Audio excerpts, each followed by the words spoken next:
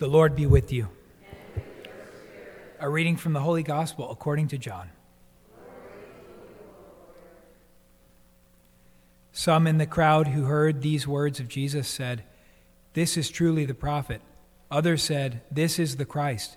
But others said, "The Christ will not come from Galilee, will he? Does not Scripture say that the Christ will be of David's family and come from Bethlehem, the village where David lived?"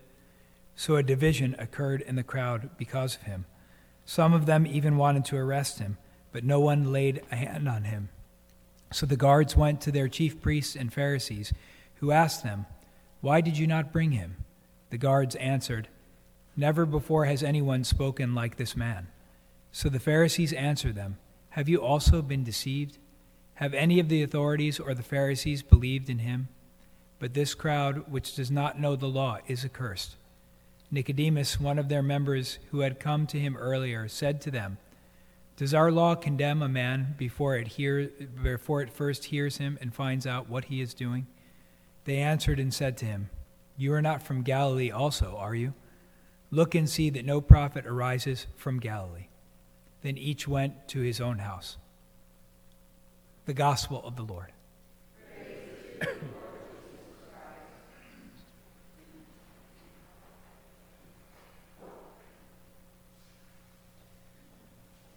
Since everybody, or most of you have had the opportunity to meet my cousin during the week that he was here, and Father Richard, one thing that was really unique about the situation about my cousin in my life was that my dad said something really profound to me at one point, and it was just like, it went something like this.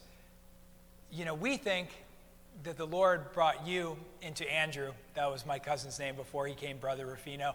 We thought, you know, the Lord brought you into Andrew's life for his sanctification.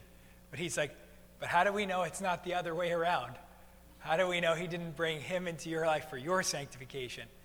And the reason I say that is because in the gospel today, you see that sometimes our expectations, our preconceived notions, our ideas about what is going to happen are not always the way that God's plan actually works and functions. And the very last lines of this are kind of amazing, right? Then each went to his own house. See that no prophet comes from Galilee. As if anybody had any control over that, right? You know, it's this control, like, it will not happen this way. It will happen the way that we went. And they all went to their own house, right? Like, it's kind of all like we all went inside of our own mind and decided to make up our own decisions on the way. But that's not how the Lord works, and that's not how he's ever worked before. Those that are really close to him, of course, seem to have a closer communication with him and have a better sense of his plan. But those that are still like superseded by their expectation or the way that they want something to happen will always struggle with the Lord's plan. And I remember all those years ago when my dad said that, over the years I've come to believe it more and more. In fact, I don't know, maybe you felt the same thing that I did, but you know, when I'm even in the presence of my cousin or Father Richard or something, there's something very different that they're doing in life. You know, they don't have the exact, of course, like I'm getting emails and plans and like text messages. We get out of the mission, I have like 28 text messages or something like that. And then I would look, and then they were just so calm, so free, so anxiety-less in their life, you know, working with the poor, not having a lot of these attachments. And so there's often times where I'm with them that inspires me to be a better man, to be closer to Jesus, and to let go more things in my life. And those are the people that we want in our life, that inspire us to do those very things. You know, this weekend, as we hear about the death of Lazarus, it's always this reminder of what we lose in this life, that we're going to grieve loss in this life. It's impossible to go throughout this life without it, because death is a part of our earthly life here. But again, with a promise of resurrection. And so each day, we do have to figure out, how are we going to die to ourselves? Is it letting go of an expectation that we have that we really want to happen that's unrealistic or just not part of God's plan?